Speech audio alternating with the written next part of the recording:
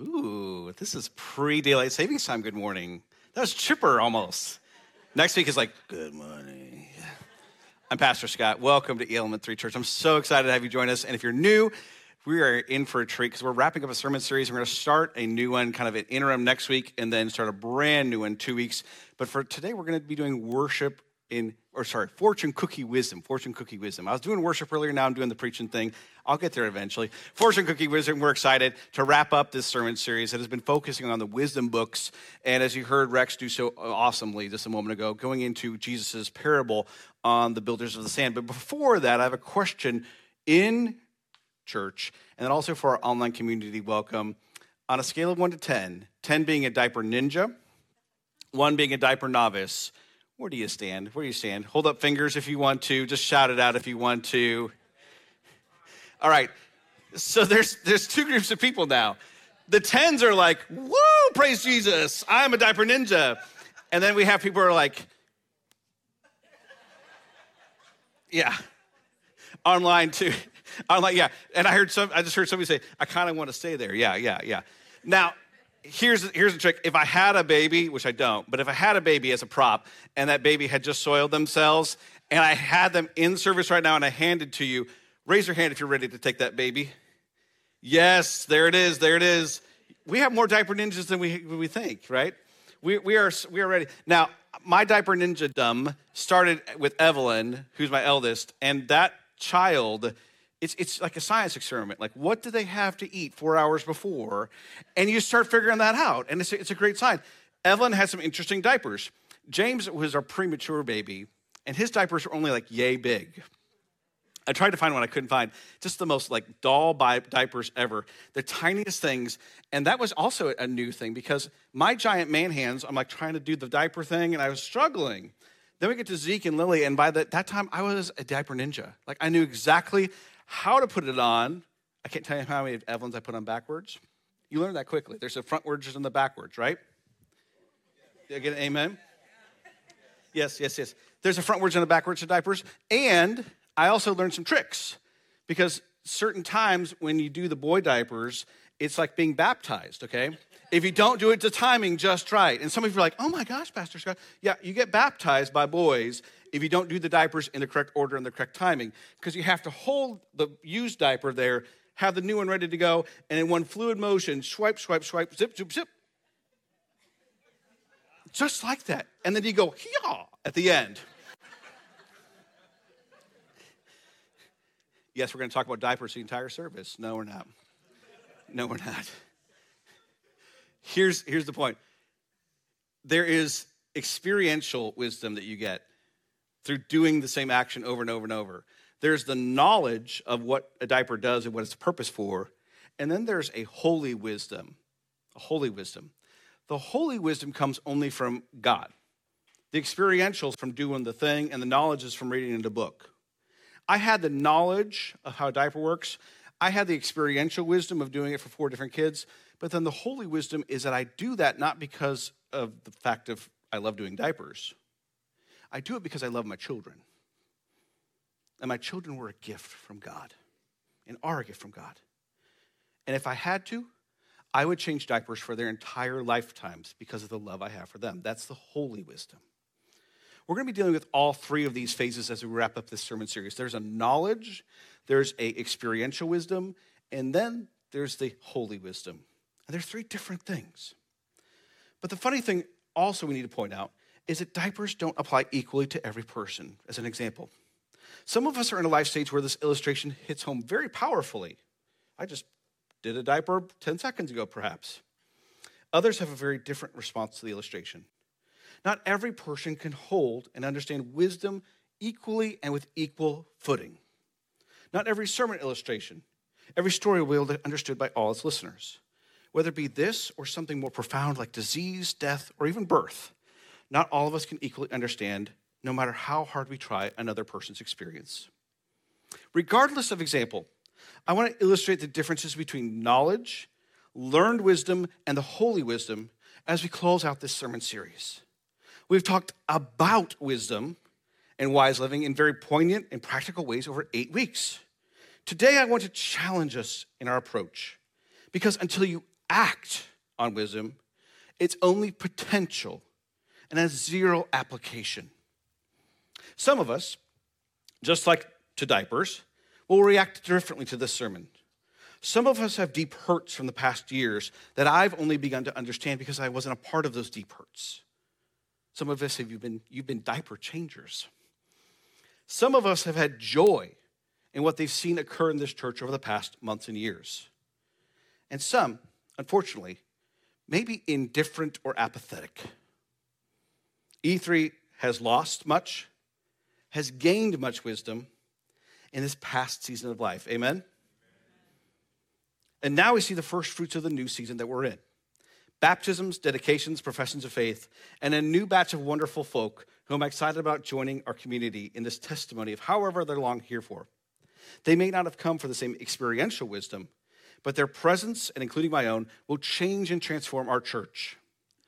Regardless of the experiential wisdom, and no matter what stage of life you're in, the station that you're in, the wisdom you've learned up to this point, it is in my listening and observation that many of us are challenged in the plethora of topics from this series. Diversity, sex, pain and suffering, technology, all have touched a nerve. And the reason I know this is because many of you have reached out. See, there's 3 different types of sermons. There's a sermon that everybody's angry at you about and you lose your job. I haven't done one of those yet, but just wait, it might be next week. There's a sermon where you leave and you say, that was a nice sermon, but I have no feedback for the pastor. And there's a sermon where you email on Monday. The last ones are my favorite ones because it means that you're wrestling with something. And you may be right. You may be right that the pastor needs to hear it. And I have, and there's times where I need to hear it. But the point of the matter is that it means that you're taking what was said and putting it into practice, and that's what God wants. And that's what this sermon and this parable is all about. Let's go into the Sermon on the Mount real quickly. Jesus is on the side of a mountain. And on this side of the mountain, he talks to all of his followers, thousands. I don't know how the acoustics work. I don't know what kind of sound system he had, but everybody can hear.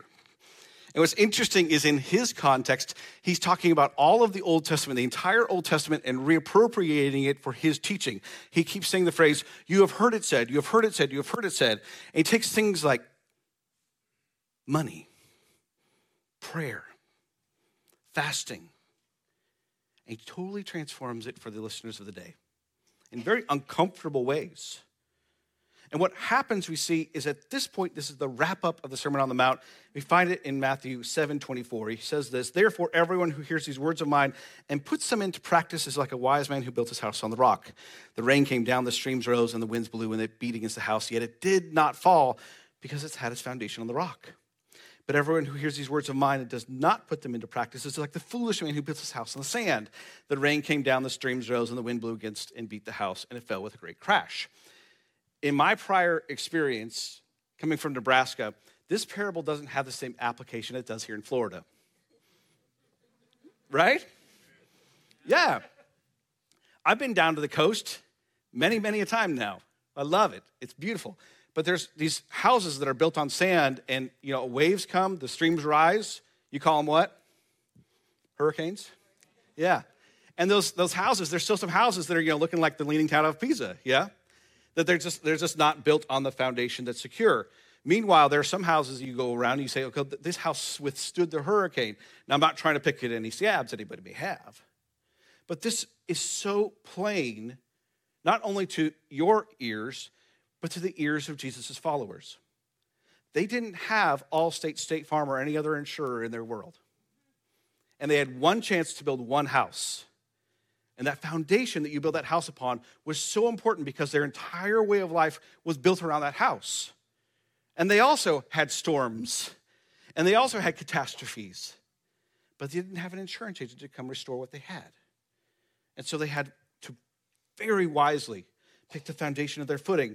And so Jesus uses this, speaking to these crowds, and they're amazed at what he said because he had a teacher who spoke with authority and not as the teachers of the law who normally spoke to them. So what I want to do this morning is to take these past few weeks and to build, for lack of a better term, a person of great wisdom, a person who edifies what building on this foundation of rock and not on a foundation of sand would look like in 2022. To use an old, oh man, I can't believe I said old. That means I'm old. To use an old show as an example, I want to build the $6 million man, okay? Some of you know this show. Some of you are like, huh? Apparently they're going to make a $6 billion man. I'm serious. Mark Wahlberg was going to be that guy, and it's never got funded. But this $6 million man, how many of you know the show? Yeah. He wasn't a person. He was a robot man. And in my mind's eye, the CGI and the special effects were unbelievable. Go to the next slide. I mean, this is what I remember as a kid. Like, I want to be this guy. And now I look at him like, oh my gosh, I can't believe I thought that was real. But I did. He was remade with robots, and he could do cool things like jump over, buildings and throw cars, and things that I normally do every day. And what happens is I would like to take wisdom and in fact build, so to speak, a wise person. So let's start. At the very beginning of the sermon series, we said a person of wisdom has a visible outside life that appears to be devoted to prayer and holiness. A visible outside life that appears to be devoted to prayer and holiness.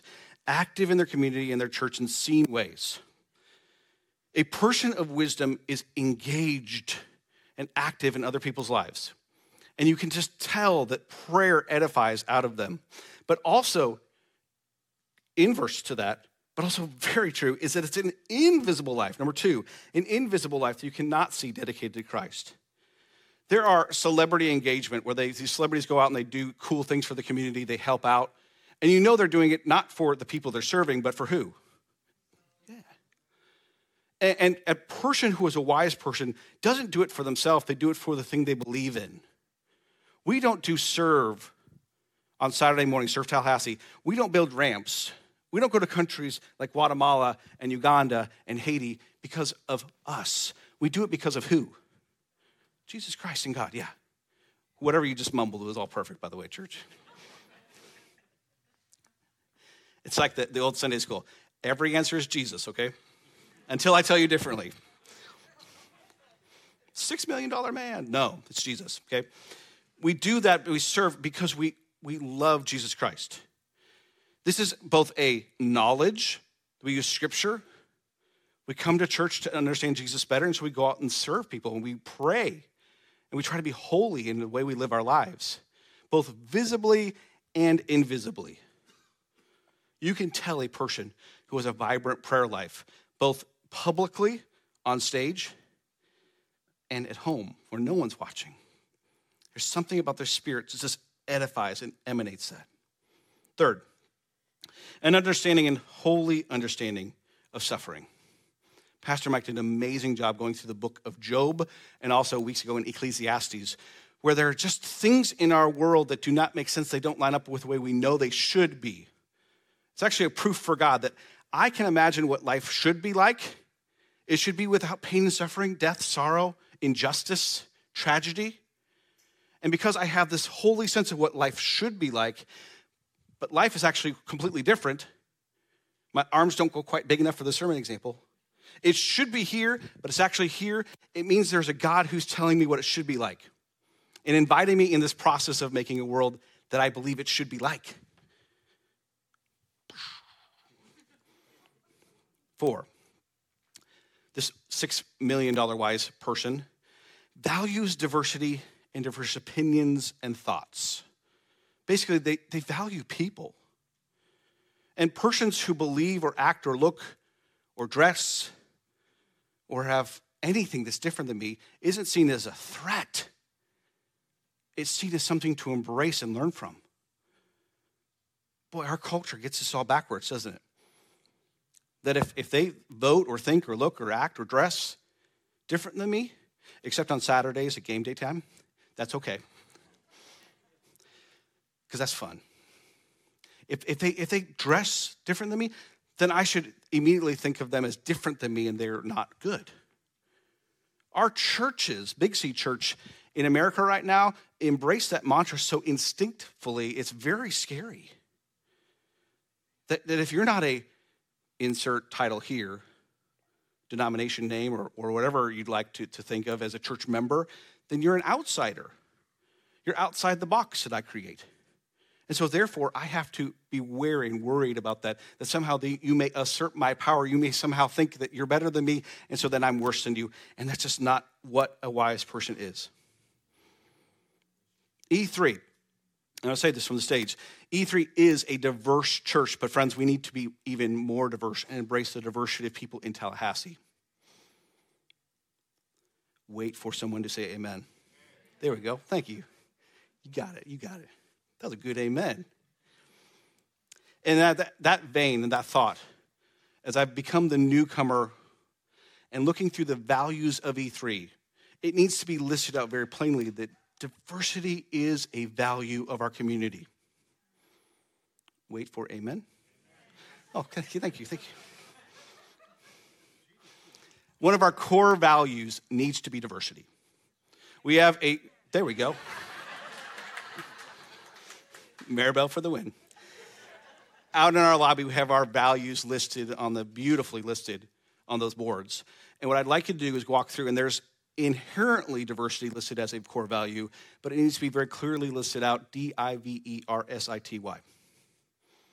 Whatever font, whatever maker made those, we need to have that added. And I'm going to commit to adding that as a core value to Element 3 Church. Lastly, number 5, this person has to have a living in the world mentality, but not of the world mentality. This takes several sermons where we talk things like sex, to be blunt, how we use technology in our worlds.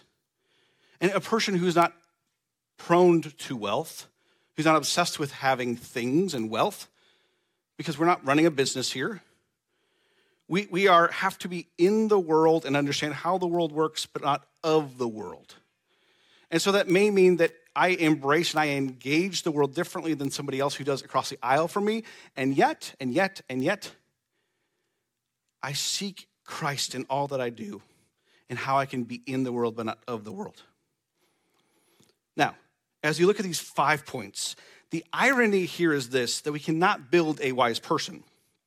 A wise person learns this wisdom by knowledge and application and trial and error and listening for the Holy Spirit. Moreover, a wise person knows they are not wise, but also realizes that they have a lot to learn at the same time. Every wise person realizes that in some way they are a fool.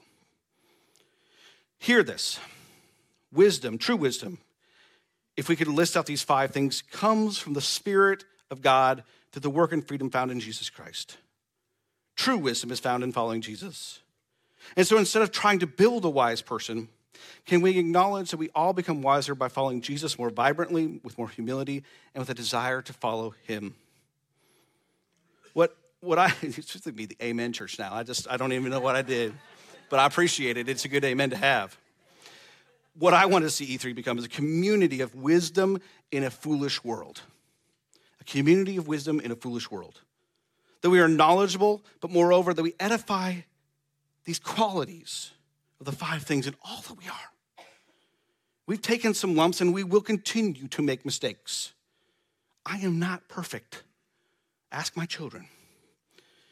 But we have a holy wisdom that guides our work. And when we make mistakes, we can say, I messed up. Please forgive me.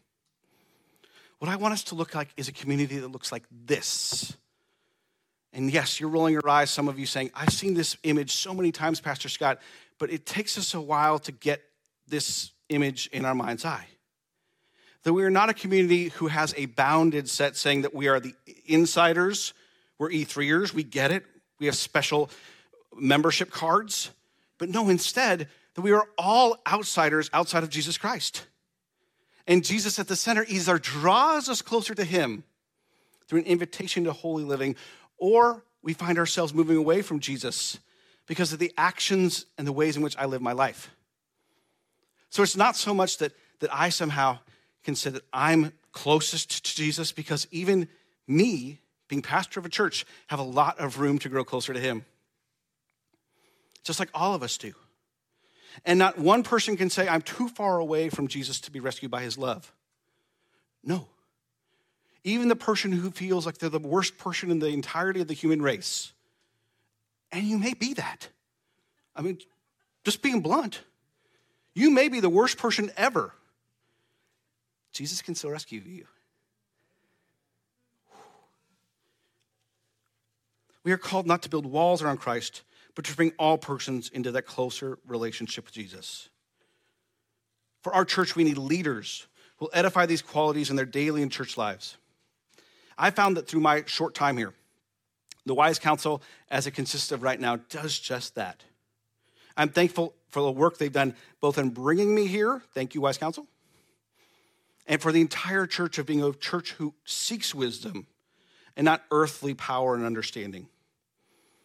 In a season where there is much controversy, division, and some unwise decisions, I know that they've worked selflessly and tirelessly to bring a new season about. We know that there's some experiential wisdom that's grown through having a church. Churches can be messy institutions. They can be worse than families even. But we need people who will bring unity through wise living in all they do. Currently, I want to put their names on the screen so you know who they are, in case you don't know. Charlie Vancher, Dan Bellamy, Mary Coffey, Karen Gibbons, and Rex Ware. After 3 years, based on the Constitution, their term is up. And so Charlie is going to be rotating off this year. And we're going to be looking for 2 new people to join this Wise Council and to be persons, $6 million people of wisdom, to join this, not out of selfishness, but selflessness. We need your trust and your unity in bringing forth candidates and know that we will interview those who we feel called are E3 for this particular season. There's a lot of talent in terms of wise people here at this church. I would even say disproportionate for the size of church that we are. And there's a lot of passion here. We need unity in bringing a better church for the season we're going into. Because the season we're going into in this world is not an easy season for a church to exist. In this season of being a church, we have a culture who wants to rip everyone apart and to segment us into certain groups based on our outsideness versus what's going on inside and the wisdom that springs forth from the work of the Holy Spirit.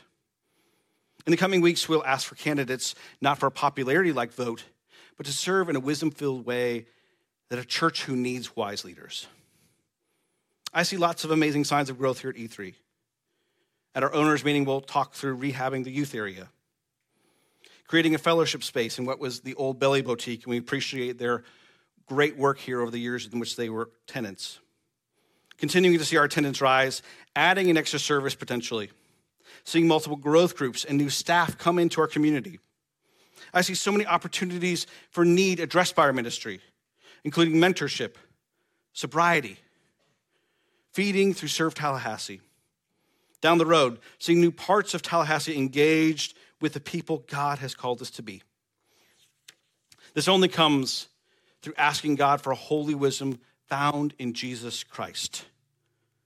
We'll not build this church upon the spirit of the age, no.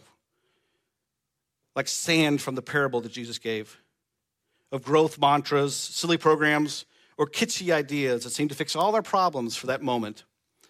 We will find unity with one another through authentic community, bearing with each other's strengths and weaknesses.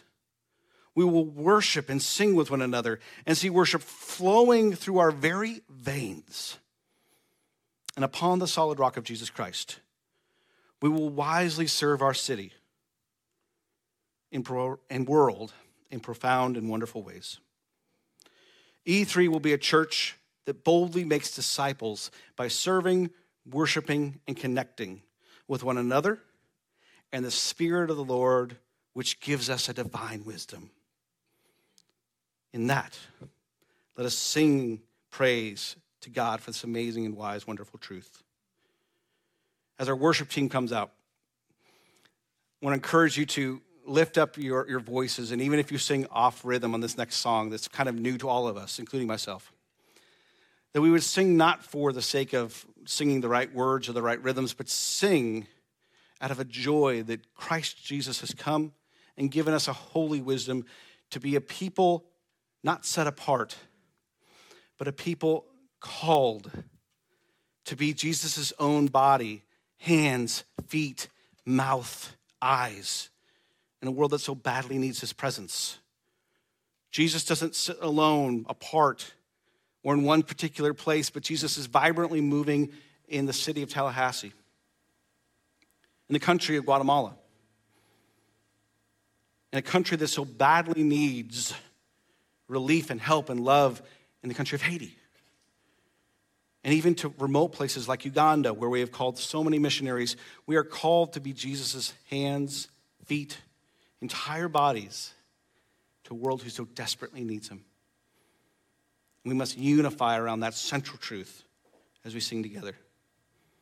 I'm going to ask Julie May to come up and pray for us as we transition to the next time of worship and to close our service with this song. Would you all pray with me? Father God, thank you so much for just the servants that you have put in our community who have brought us to where we are today. We just thank you for their hearts. And we ask, Lord, that you stir inside of us just that desire to serve you, your church in this world, that you would just raise up new leaders in our church as well, in our community, to continue this work, to take it to this next phase, Lord. And Lord, I just pray that most of all you put that unity in our hearts above all else. In Jesus' name, amen. And if you're able and you want to stand as we close in worship, that's great.